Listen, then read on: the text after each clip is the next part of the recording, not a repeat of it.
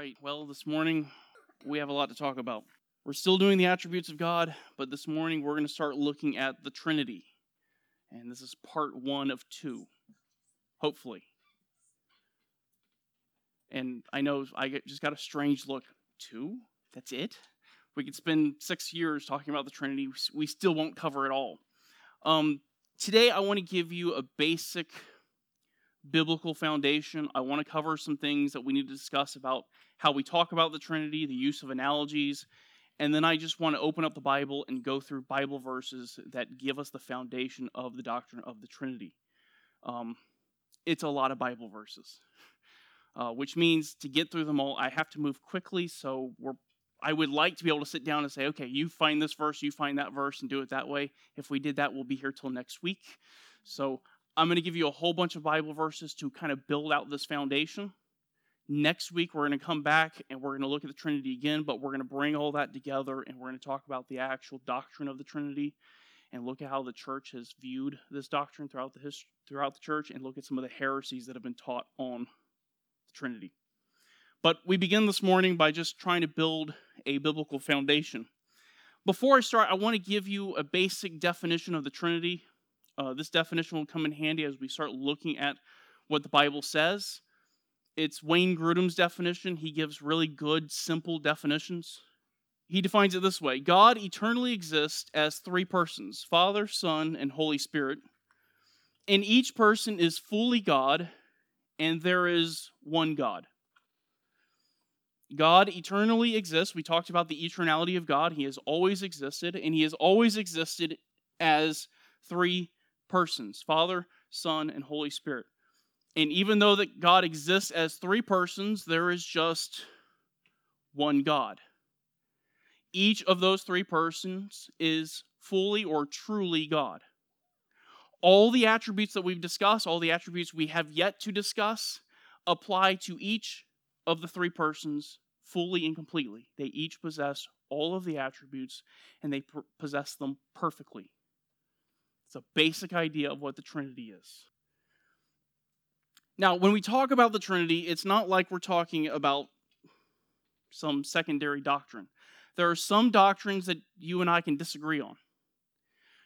You could have a view of the rapture and say the rapture happens at the middle of the tribulation, and we're still brothers and sisters in Christ. The Trinity is not one of those areas that you and I can disagree on. It's central to the Christian faith. When you talk about the rapture, you could probably use wording that's considered a little bit more loose.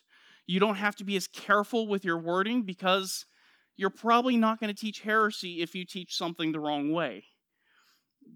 But when you talk about the Trinity, words matter. They matter a lot. If you use imprecise language, and if you don't define your terms well, you end up teaching error. You end up teaching the wrong thing. And you end up sowing confusion. And we'll talk about how this confusion happens. A lot of times people have trouble with the Trinity just because they haven't defined the terms. And they use terms that they don't really understand, or they're using the term one way and the person they're talking to is using the term in a different way, and they just 2 ships passing in the night. Dr. James White talks about this. Here's what he said. He said, the single greatest reason people struggle with the doctrine of the Trinity is miscommunication. It is very rare that anyone actually argues or debates about the real doctrine of the Trinity. Most arguments that take place at the door or over coffee involve 2 or more people fighting vigorously over 2 or more misrepresentations of the doctrine itself. If we don't get our terminology right, if we don't get our wording right, we end up saying the wrong thing and we just miss each other. One of the biggest problems you'll have with Mormons or Jehovah's Witnesses at your door is they take Christian terms that you think you know what they're saying, and they're using them completely differently. When you talk about the Trinity, words matter. The slightest little change in your wording, you don't have a difference of opinion. When you change the wording in the Trinity, you have a different religion because you're talking about a new God. Human language, our language itself, has significant limitations, and these limitations impact our discussion on the Trinity. One of them we've already talked about. Language has baggage. That is to say, when you enter into a discussion about the Trinity, the words that you use already have meaning to you. The words that you use already have meaning to the person that you're talking to. And the problem is sometimes your meaning isn't the same as theirs. Your definitions aren't the same as theirs. And we carry these preconceptions, these pre-understandings, these meanings we already had, we carry those into our understanding of who God is. Or a word will bring a picture into our mind. And we'll take that picture and we'll superimpose that picture onto God. And we'll describe God with our meaning or the picture that we have in our minds, rather than being precise in our language and getting it right. That's the first limitation. Language has baggage. You have preconceived notions of what words mean. Second limitation. Human language does not properly explain God. If you're trying to describe something in the world, the human language is devised for a finite mind. It's devised so human beings with finite, sin-cursed minds can communicate.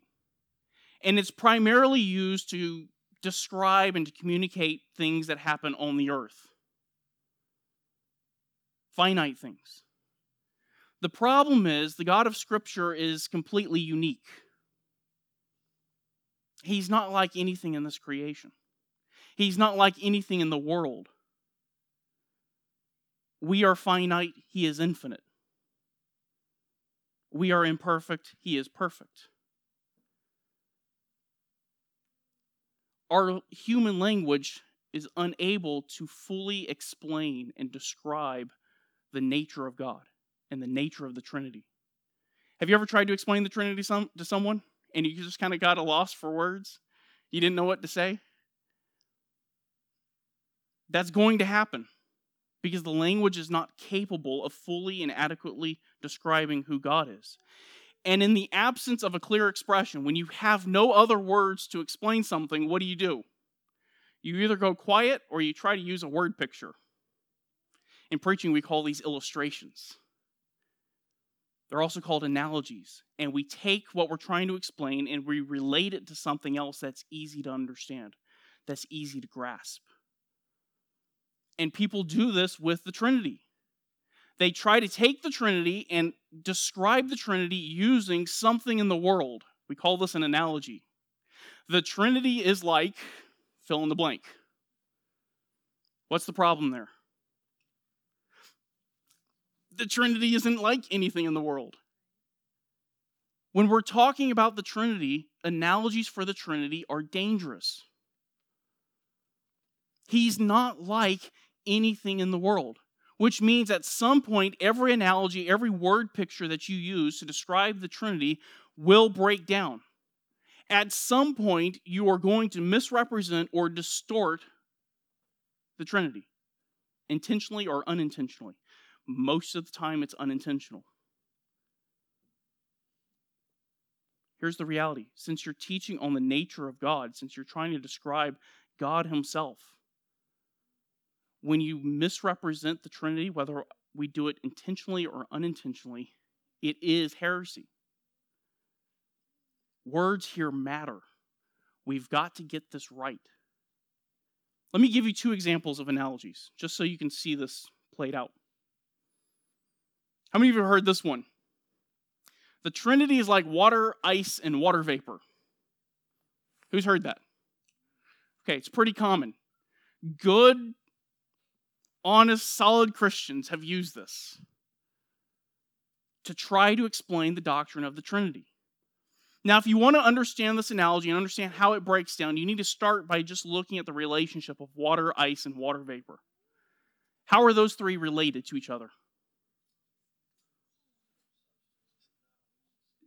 Yeah, same substance. But these are in a different state or a different form. It's all H2O. Water is H2O in the liquid form. Water vapor is H2O in the gas form. And ice is water in the solid form. They're all the same substance, but they're all in a different form. One substance, three forms. You see how people get to the Trinity here? So this analogy teaches that the Father, the Son, and the Spirit are all the same substance, the same essence. And to that we would say, amen. Yes, they are. That is true. But where does this break down? It breaks down when you get to the part about three different forms. The Father, Son, and Spirit are not three different forms. Let me put that in a different way. In human terms, today I'm going to dress up and I'm going to be a firefighter. Tomorrow I'm going to come back, I'm going to be dressed as a police officer. The next day I'm going to come back, I'm going to be dressed as a chef. Same person, three different forms. By saying that they are like water, ice, and water vapor, you're saying that the Trinity is all the same person. They just show up in a different way. They just look different every time they show up. This is the ancient heresy of modalism. Now, I say it's an ancient heresy, but it's still alive and well today. Anybody know a modalist today? Anybody? T.D. Jakes. I went to his website, and I found his beliefs page. I did not edit or alter this picture at all. This is the screenshot. The Potter's house. Here's what he says about the Trinity. There is one God, creator of all things, infinitely perfect and eternally existing in three manifestations, Father, Son, and Holy Spirit. Where's the problem here? Manifestations.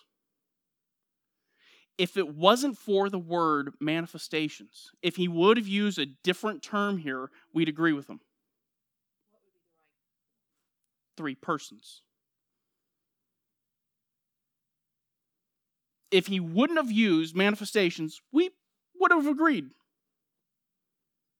We'd at least be able to say, maybe we don't think you explained it the best. You could say he could have said more about it. But it's the term manifestations that makes this heresy. Because they're not three different forms, three different manifestations. They are three unique persons. Let me give you one more example. The Trinity is like an apple. One apple, three parts: skin, meat, and core. Again, what's the relationship between the three? It's all one apple, right? Now, we've talked about some attributes here. Anybody see a problem in the wording of that analogy? Parts, simplicity.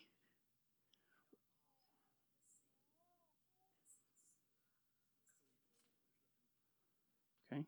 Yeah, so you could say they don't have the same chemical composition, so they're not technically all the same substance, but I think the analogy here sits on it's one apple. The analogy teaches that God has three parts. It's a basic denial of simplicity. If you take this and apply it to the Trinity, what that says is you get one part of God. If you have Jesus, you get a part of him. If you get the Father, you get another part of God. If you have the Spirit, you have another part of God, which means his attributes are divided. So some of us in the room are going to get his mercy. Some of us in the room are going to get his wrath. Some of us are going to get only his justice. That's a scary thought. God is not divided.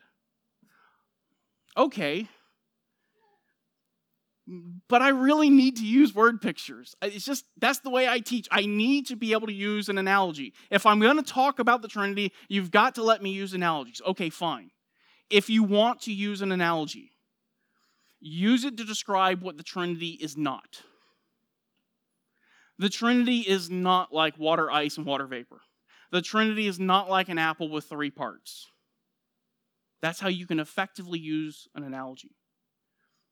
But any other analogy to try to make a positive assertion about God is inevitably going to, at some point, break down, and you're going to end up distorting the Trinity, and that's not good. Okay? Now, other people have said, well, hang on a sec, because I looked in my Bible, the word Trinity isn't in there. This is used as an objection. It's not biblical. The word Trinity is not in the Bible, and that is true. The word Trinity is not found in the Bible. It was first coined by a guy named Tertullian. We won't get into whether or not he had a right doctrine there. The term is merely used to summarize the biblical teaching.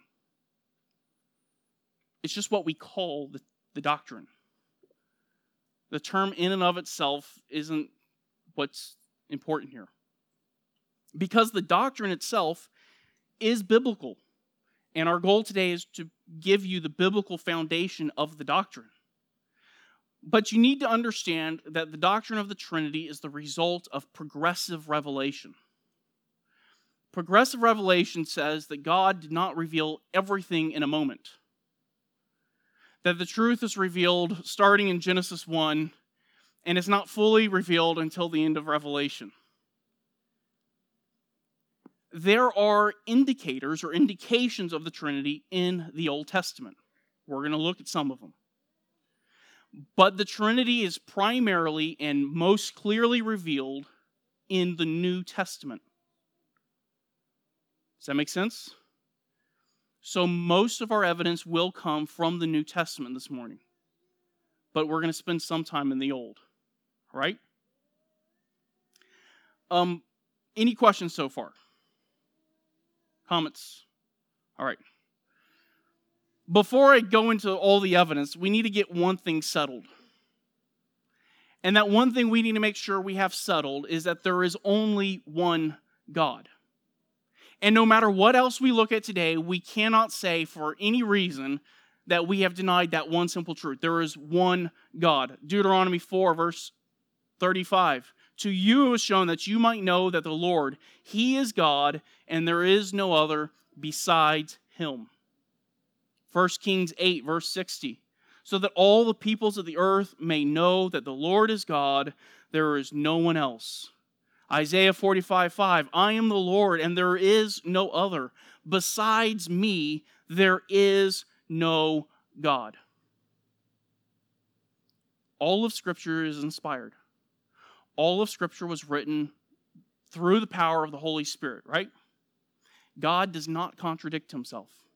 So any verse that we look at in the next few minutes that describes a plurality or uses the plural to describe God cannot be saying that there is more than one God. Because then the Holy Spirit would be contradicting Himself. He has said very clearly there is only one God. So anything else we look at this morning must agree with that one statement. Deuteronomy 6:4. Hear, O Israel, the Lord is our God, the Lord is one. Just one.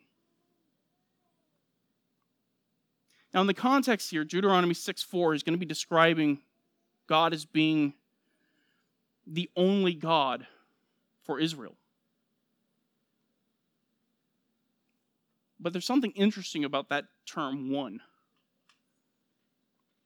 There is another term in the Hebrew language for one that would refer to a single person or a single object. This term, is used to refer to a unity of plurality. We would say this church is a group of people, right?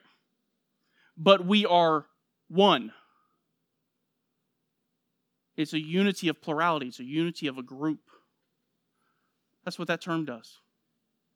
It's a unity of a group. But it's not just here that you can find an indication of the Trinity.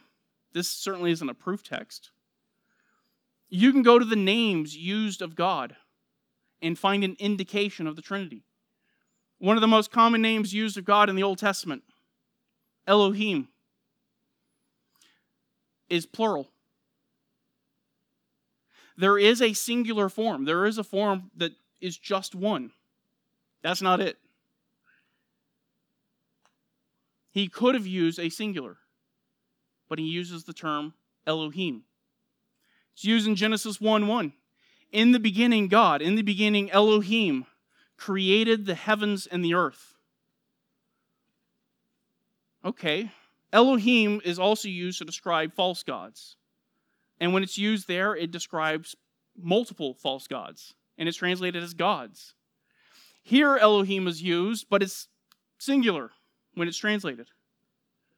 And that's because of the verb that's right behind it.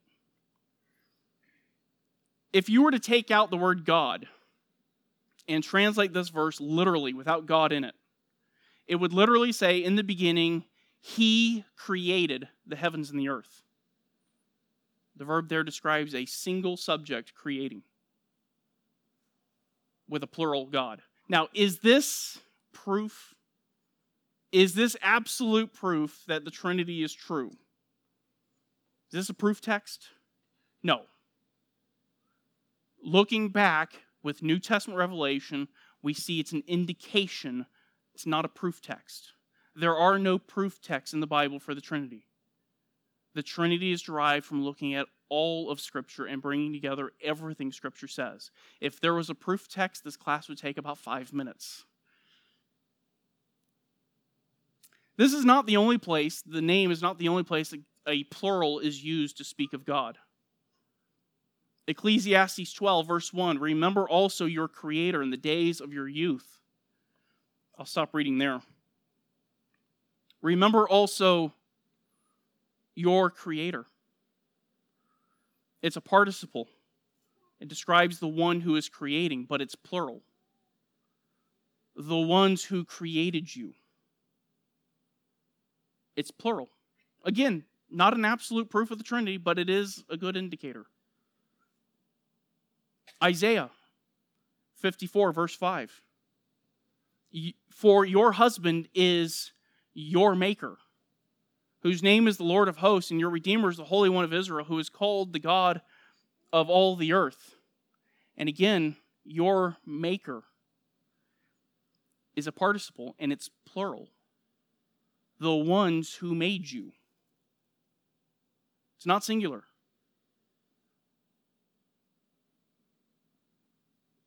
But it's not only the Old Testament that refer to God with plural nouns and participles. Not only does the Old Testament refer to God with plural nouns and participles, it also uses adjectives and nouns to describe God in the plural. Genesis 1, verse 26, then God said, let us make man in our image according to our likeness. Let us. Those 3 words, let us make, is one word in Hebrew. It's one word. And it's in the first person plural. So if you were going to assign a pronoun to it, it would be our or we. We make. Let us make.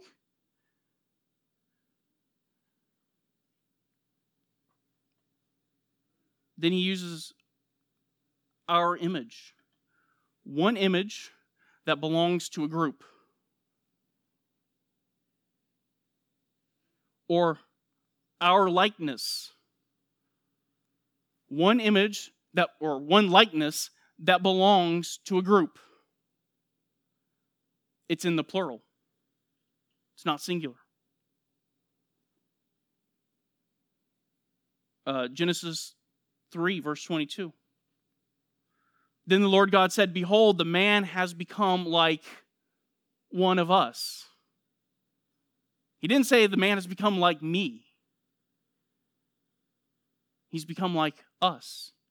Even when you get into Genesis 11 and you're talking about God bringing judgment because of the Tower of Babel. Come, let us go down. And they're confused their language so that they will not understand one another's speech. He's talking about the judgment that God is going to bring. This is God speaking. And he speaks of himself as us. That's not the English translation that's doing that. That's the Hebrew. It's us. Isaiah 6, verse 8. Then I heard the voice of the Lord saying, whom shall I send? And who will go for us? One subject is doing the sending. The sending is being done for that subject. And that subject is described as us. Plural. Not singular. Not me. Psalm 45, verse 6. In several places in the Old Testament, God is described, or multiple people are described as being God. Psalm 45, verse 6. Your throne, O God, is forever and ever. A scepter of uprightness is the scepter of your kingdom. You have loved righteousness and hated wickedness. Therefore, God, your God, has anointed you with the oil of joy above your fellows. Take the first God. We'll say that's God A. I'm not trying to teach multiple gods here, and the second term, God, we're going to say is God B. Therefore, God A, your God B has anointed you. Speaking of God A. This can't be the same person talking to himself. I wouldn't say, Michael, you have anointed yourself. That wouldn't make any sense. This has to be referring to multiple persons. Hosea 1, verse 7. But I will have compassion on the house of Judah and deliver them by the Lord their God, and will not deliver them by bow, sword, battle, horses, or horsemen. God is talking about he's going to hold off judgment on the nation of Judah. That would be the southern kingdom. And he says, but I will. What will I do? I will deliver them. Who's speaking here? Well, this is verse 7. If you were to go back to verse 6, you would see the Lord is speaking. The problem there is Lord is part of the English translation. You have to go back all the way back up to verse 2, where it says, when the Lord first spoke through Hosea, the Lord said to Hosea.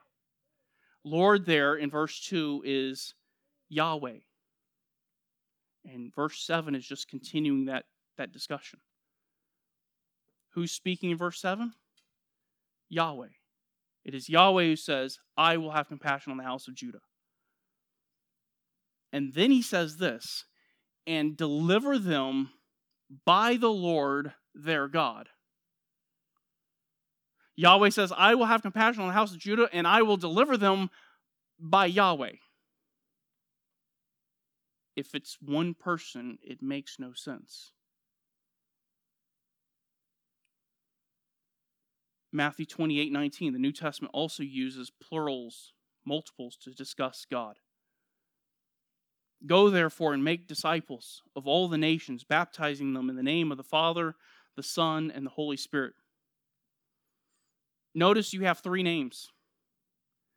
But when he says to baptize them, he says baptize them in the singular name. 3 persons mentioned, but a single name. Leon Morris discussed this. What's the meaning of this singular name? Here's what he said. We should notice that the word name is singular. Jesus does not say that his followers should baptize in the names of Father, Son, and Holy Spirit, but in the name of these 3. It points to the fact that they are, in some sense, one. One single name is applied for all 3. So, how are they the same? How are they one? How are they unified here? William Hendrickson. The baptizing must be into the name, note the singular, one name, hence one God. If it was 3 separate gods, it would be 3 separate names. One God for all 3 of them, or one name for all 3 is one God. And these 3, Father, Son, and Holy Spirit, are clearly represented in Matthew 3 at the baptism of Jesus. These can't be the same person. Matthew 3. After being baptized, Jesus came up immediately from the water, and behold, the heavens were opened, and he saw the Spirit of God descending as a dove and lighting on him. And behold, a voice of the heaven said, This is my beloved Son, in whom I am well pleased. The Father is depicted in heaven. The Spirit is seen coming down like a dove. He's not a dove, he's coming down like a dove. And the Son is in the water. They can't be the same person. 3 separate persons. Paul also describes 3 persons together in 2 Corinthians 13. The grace of the Lord Jesus Christ and the love of God and the fellowship of the Holy Spirit be with you all. In the New Testament, when you see just a blank reference to God, it's a reference to the Father. So you have the love of God, which would be the Father, the Lord Jesus Christ, and the Holy Spirit, and you have them all put together.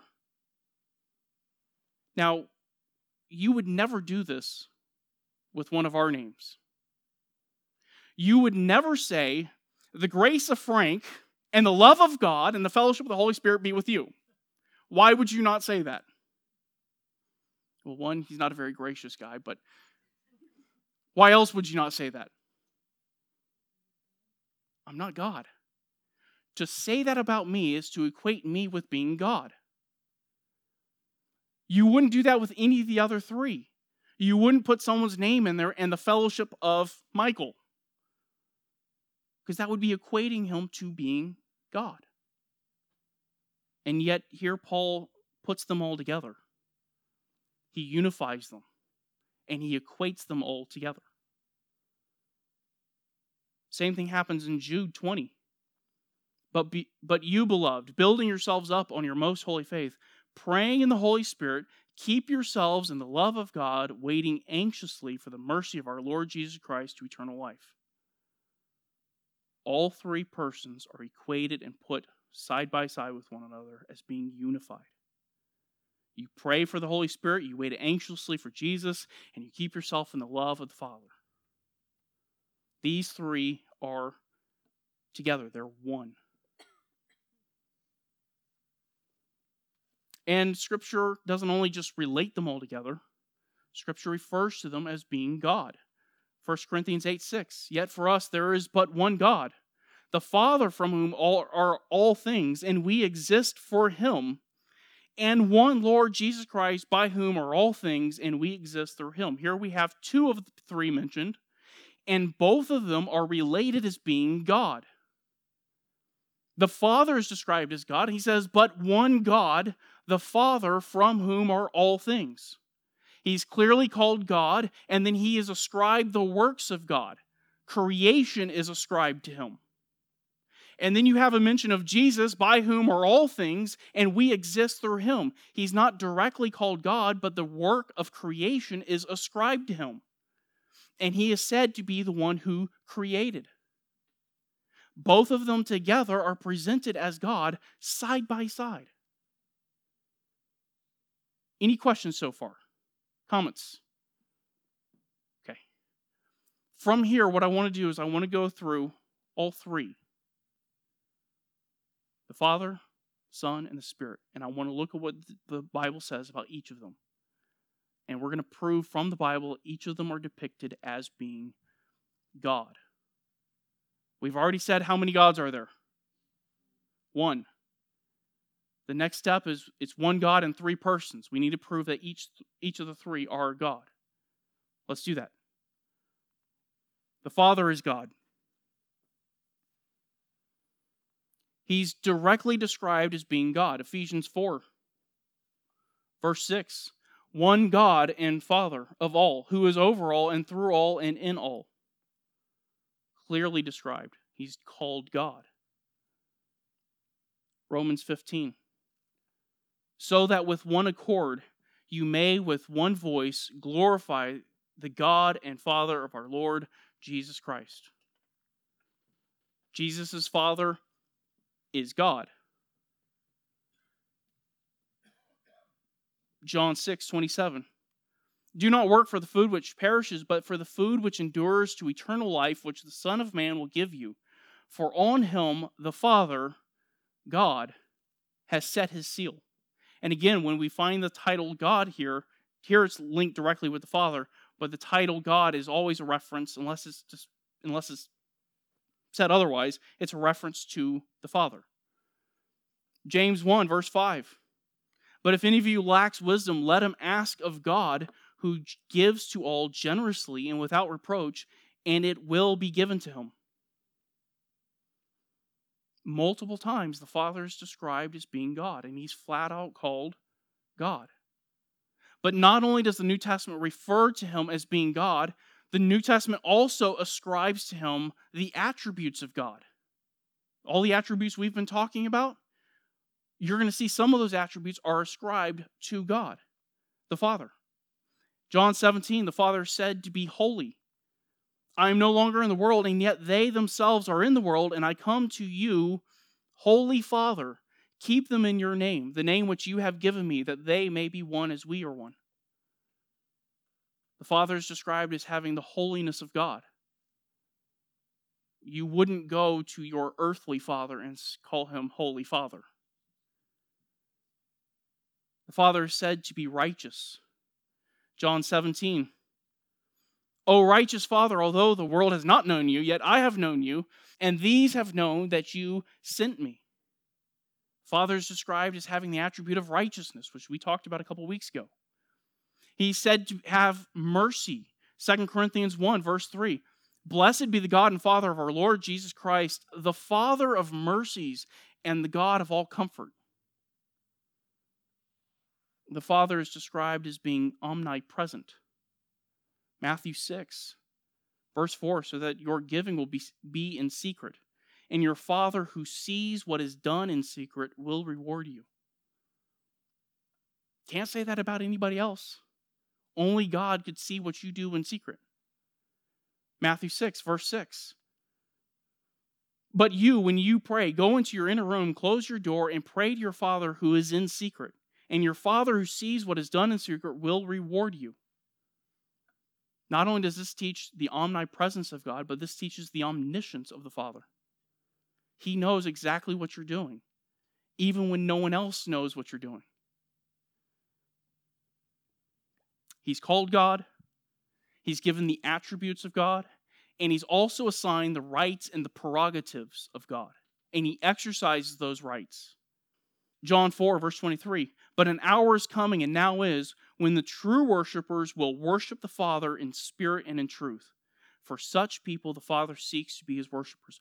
Only God can expect people to worship him. Only God could rightly demand other people come and give him worship.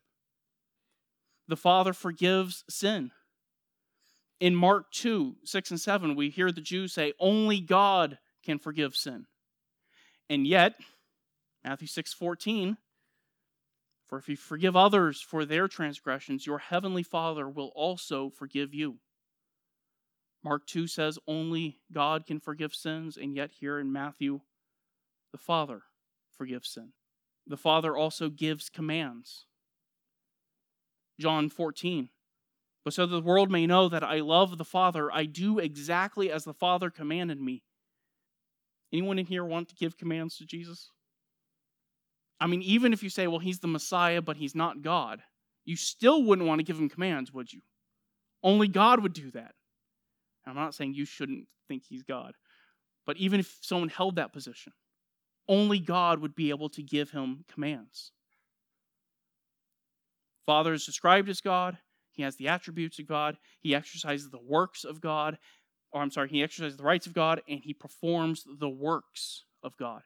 Mark 13, verse 19. For those days will be a time of tribulation, such as has not occurred since the beginning of the creation, which God created until now and never will. The Father created. Only God creates, regardless of what the false teachers say. Only God creates. 1 Corinthians 8:6. We looked at this earlier. The Father from whom are all things, and we exist for him. Everything was created by the Father. If the Father did creation, then the Father must be God. Acts 2, 23 and 32 say that it is God who resurrects from the grave, who resurrects people. Romans 6:4, therefore we have been buried with him through baptism and death, so that as Christ was raised from the dead through the glory of the Father, so too might we walk in newness of life. The resurrection of Christ was ascribed to the Father, an act and a work that only God could accomplish. Romans 2:2 and Romans 2:5 both say that God is the one who executes judgment on the world. And we know that the judgment of God rightly falls upon those who practice such things, but because of your stubbornness and unrepentant heart, you are storing up wrath for yourself in the day of wrath and the revelation of a righteous judgment of God. Romans 2 says that God executes judgment. Matthew 15:13 says the Father executes judgment. But he answered and said, every plant which my heavenly Father did not plant shall be uprooted. It's a picture of judgment. Okay. The Father is described as God. He has the attributes of God. He exercises the prerogatives and rights of God. And he does the works of God. Do you think we've made the case that the Father is God? Let's go to the Son. Like the Father, the Son is described as being God. People within the New Testament describe him as God. People in the Old Testament describe him as God too. John 1, verse 34, John the Baptist said, I myself have seen and have testified, this is the Son of God. In that day, if you say you are the Son of God, it was a claim to deity. For him to say he is the Son of God is to say that he is divine. The Father calls Jesus God. Matthew 17, verse 5, while he was still speaking, a bright cloud overshadowed them, and behold, a voice out of the cloud said, this is my beloved Son, with whom I am well pleased. Listen to him. Angels say that Jesus is God. Luke 2, verse 11, for today in the city of David, there has been born for you a Savior who is Christ the Lord. That term Lord is the Greek word kurios. When they translated the Old Testament into Greek, they used that word to translate the name Yahweh. In your Bibles, when you look at your Bible and you see Lord, and it's in all caps, it's the name of Yahweh. And we're going to see later in the New Testament where they quote the Old Testament and they use Lord in place of Yahweh. By calling him Lord, this angel is saying this is God. The disciples all affirm that Jesus was God. John 20, verse 28, you'll remember what Thomas said. Thomas answered and said to him, my Lord and my God. This is a great verse to remember. Jehovah's Witnesses, when they show up at your door, they'll deny that Jesus is God. And usually they'll ask you something like, would you like to talk about a verse of the Bible? Say, absolutely. Let's go to John 20, 28. And in their Bible, in the New World Translation, it's translated just like this. My Lord and my God. And they'll read it and they'll get the shocked look on their face. And then they don't want to talk to you anymore. Clearly calls him God. Matthew 14, verse 33, and those who were in the boat worshipped him, saying, you are certainly God's Son. They describe him as being God's Son, and as a result, what do? They worship him. If they thought he was just a created being, or just another man, or just another prophet, they would not have worshipped him. And if Jesus was just a man or just a prophet, he should have told them, get up, stop worshiping me. Multiple New Testament writers, under the inspiration of the Spirit, affirm that Jesus is God. Paul in John 1, in the beginning was the Word, and the Word was with God, and the Word was God. A very clear statement. Jesus is God. Colossians 1, verse 15, he is the image of the invisible God, the firstborn of all creation. Colossians 2:9, for in him all the fullness of deity dwells in bodily form. These men are writing under the guidance of the Holy Spirit, and they're ascribing to Jesus deity. Not only is he God, but he is the exact representation of the Father. Hebrews 1, verse 3, and he is the radiance of his glory and the exact representation of his nature. He shares the same nature as the Father. Paul, Romans 9, whose are the fathers, and from whom is the Christ, according to the flesh, who is over all, God blessed forever. Speaking of Jesus, you could take that last little phrase, God blessed forever, and you could translate it, the eternally blessed God. clear, unambiguous statements that Jesus is God. Peter, 2 Peter 1, verse 1. Simon Peter, a bondservant and apostle of Jesus Christ, to those who have received a faith the same kind as ours, by the righteousness of our God and Savior, Jesus Christ. The writer to the Hebrews, Hebrews 1, verse 8. He quotes the Old Testament. He quotes Psalm 45. And he applies it to Jesus. But of the Son, he says, your throne, O God, is forever and ever. And the righteous scepter is the scepter of his kingdom. He's saying this about the Son. He is saying this about Christ. He looks at the Old Testament, Psalm 45, and says Psalm 45 is talking about Jesus. At this point, the Mormons would say, sure, he's God. He's not the God. He's a God. He's a God among many gods. And that's all this verse is saying. He is a God. But he's not Yahweh. He's not the one God of the Bible. Okay. The writer of the Hebrews also quotes another psalm. Psalm 102. I want to go back to Psalm 102 real quick, just to give you some context. Psalm 102 is a prayer. It's written to Yahweh. We know that because Psalm 102, verse 1, hear my prayer, O Lord, and let my cry for help come to you. Literally, hear my prayer, O Yahweh. This psalm is addressed to Yahweh. And every time afterwards where you see that word, you, all of those yous are references to Yahweh. And when you get down to verse 25 of Psalm 102, it says, of old you have founded the earth, and the heavens are the work of your hands. Who is the your? It's Yahweh. Remember that highlighted sentence. And the heavens are the work of your hands, referring to Yahweh. Hebrews 1, verse 10.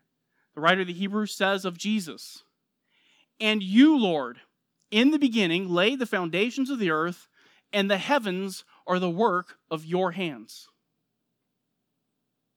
The writer of the Hebrews looks back at Psalm 102, that's referring to Yahweh, and he applies that verse to Jesus Christ. This is Yahweh. And then the Jehovah's Witnesses come in and say, well, wait a minute. Jesus never said he was God. Jesus never claimed to be deity. Now, first of all, when they say that, understand that's an argument from silence. It's a logical fallacy. Don't buy that. Secondly, yes, he did. Multiple times. John 9, verse 35 through 38, Jesus heard that they had put him out. And finding him, said, do you believe in the Son of Man? By the way, Son of Man is a reference to Daniel 7. It's a messianic reference, and it was always considered to be a statement of deity. He answered, who is he, Lord, that I may believe in him? Jesus said to him, you have both seen him, and he is the one who is talking to you. Jesus points to himself and says, I am the Son of Man. I am the divine Messiah that was promised in Daniel 7. And this man says, Lord, I believed, and he fell down and he worshiped him. That man understood exactly what Jesus was saying. And he understood Jesus to be claiming to be divine. And so he worshiped him. And once again, if Jesus was not God, what should he have done? Get up on your feet. What are you doing? Just like the angel did in the book of Revelation. Jesus claimed to be God in John 10. I and the Father are one. To claim to be equal with the Father is to claim to be God. You can't say, I and the Father are one, but I'm not God. John 10, verse 30 to 32. We're going to continue this, and there's a typo here. See? The Jews picked up stones again to stone him. Jesus answered them, I showed you many good works from the Father. For which of them are you stoning me? I and the Father are one. They all pick up rocks. They're about to kill him. And he says, look, I healed some people. I did a whole bunch of good works. Why are you going to kill me? Here's their answer. The Jews answered him, "For a good work we do not stone you, but for blasphemy. And because you, being a man, make yourself out to be God." When Jesus said, "I and the Father are one," the Jews understood exactly what he was saying. It was a claim to deity. Their response proves it. They were going to kill him for it. Jesus is not only described as being God, he called himself God. He is also given the attributes of God. He is said to be eternal. Jesus, in John 8:58, Jesus said to them, "Truly, truly, I say to you, before Abraham was born, I am." First of all, I am. It's a reference back to Exodus 3:14 at the burning bush. But notice he says before Abraham was born. Abraham lived 2,000 years before Christ. Jesus wasn't even 35 yet, physically. They understood this was claiming that Jesus existed prior to Abraham. The only way that's possible is if he is eternal. And to call himself I am is a statement to eternality. Jesus is described as being omniscient. John 1, verse 47-48. Jesus saw Nathanael coming to him and said of him, "Behold, an Israelite indeed, in whom there is no deceit." Nathanael said to him, "How do you know me?" Jesus answered and said to him, "Before Philip called you, when you were under the fig tree, I saw you." He's never met him personally, but he knows exactly who he is. Jesus is omnipresent. You can say there's omnipresence in John 1 there. Jesus is omnipresent, Matthew 18, verse 20. "For where 2 or 3 are gathered together in my name, I am there in their midst." This is not talking about prayer. This is talking about church discipline. Just want to make sure we get the context right. Wherever church discipline is happening, according to the Bible, Jesus promises to be in their midst. It's only possible if he's omnipresent. He can't be in multiple places at once if he's not omnipresent. Jesus is immutable. Hebrews 13, verse 8. Jesus Christ is the same yesterday and today and forever. Immutability is only an attribute of God. We are not immutable. We change all the time. Jesus is omnipotent. Luke 7, verse 14. "And he came up and touched the coffin, and the bearers came to a halt. And he said, 'Young man, I say to you, arise.' Then the dead man sat up and began to speak, and Jesus gave him back to his mother." He raises people from the dead. Jesus is described as being holy, completely set apart from sin. 1 John 3, verse 5, "You know that he appeared in order to take away sins, and in him there is no sin." Hebrews 7, verse 26, "For it was fitting for us to have such a high priest, holy, innocent, undefiled, separated from sinners, and exalted above the heavens." There you have a complete picture of the holiness of God. You have the moral and the majestic holiness. The moral completely set apart from sin, completely separated from sinners, and he is exalted above the heavens. He's completely separated from his creation. Jesus does the works of God. He's described as God. He claims to be God. He exercises the privileges of God. We saw that he received worship. In other places, he says he forgives sins.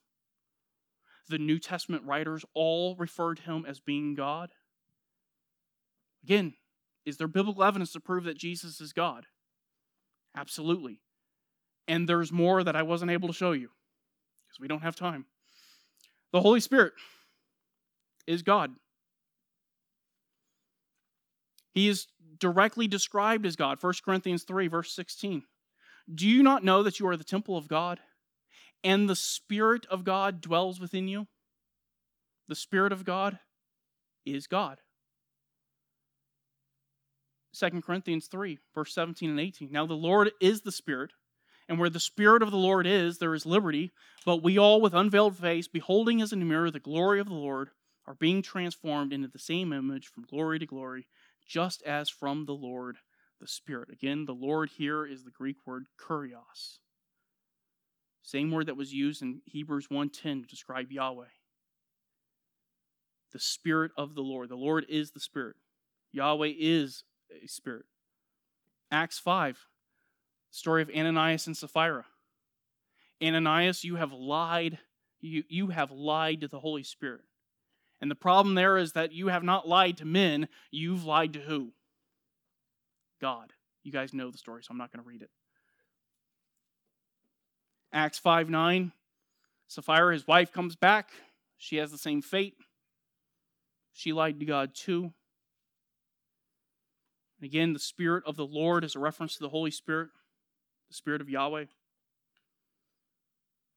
Luke 4, verse 18, the Spirit of the Lord is upon me. This is Jesus speaking, because he has anointed me to preach the gospel to the poor. Who else is going to anoint Jesus to preach? The Spirit is given the attributes of God. He's described as holy. Do not grieve the Holy Spirit of God, by whom you were sealed for the day of redemption. He's described as being eternal. Hebrews 9, verse 14, how much more will the blood of Christ, who through the eternal Spirit offered himself without blemish. Notice the Spirit there is the eternal Spirit. The Spirit is described as being omniscient, 1 Corinthians 2, verse 10. He knows all things. That's a very well-known verse. He knows the thoughts of men and the thoughts of God. The Spirit is being described as omnipotent, having all power. Romans 15, verse 19, in the power of signs and wonders, in the power of the Spirit. The signs and wonders were performed through the power of the Spirit. The Spirit also has the attributes of God, but also receives the rights and the prerogatives of God. To look at this one, we need to stop for a second and realize these are going to talk about not insulting or grieving the Spirit. And the implication here is you shouldn't insult or grieve the Spirit. You're supposed to worship him. Hebrews 10, verse 29. How much severer punishment do you think he will deserve who has trampled underfoot the Son of God and has regarded as unclean the blood of the covenant, by which he has been sanctified, and has insulted the Spirit of grace?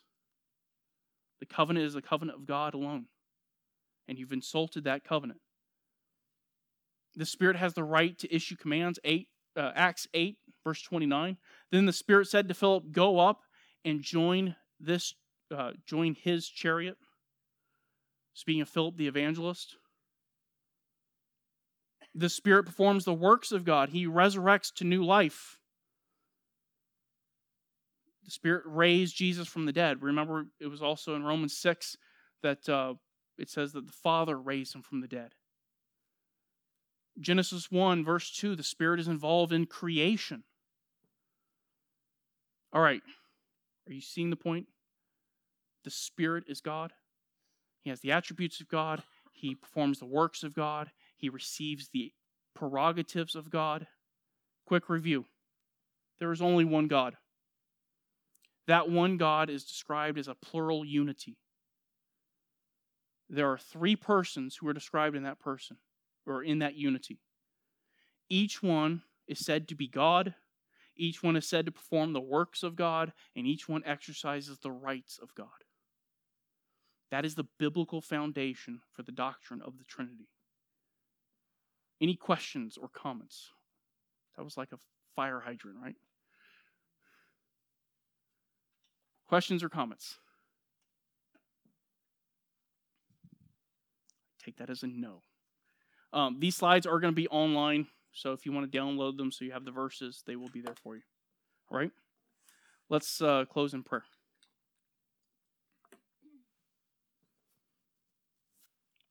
Father, we thank you so much.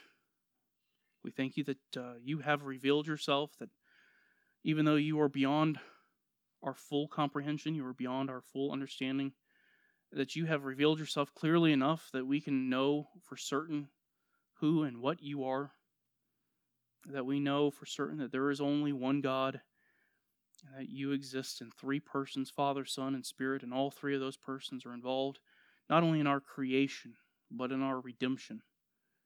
And so we thank you so much for that grace, for that mercy. And we just ask that you would be with us this morning, that you would find our worship to be pleasing to you. And we ask this in Christ's name. Amen.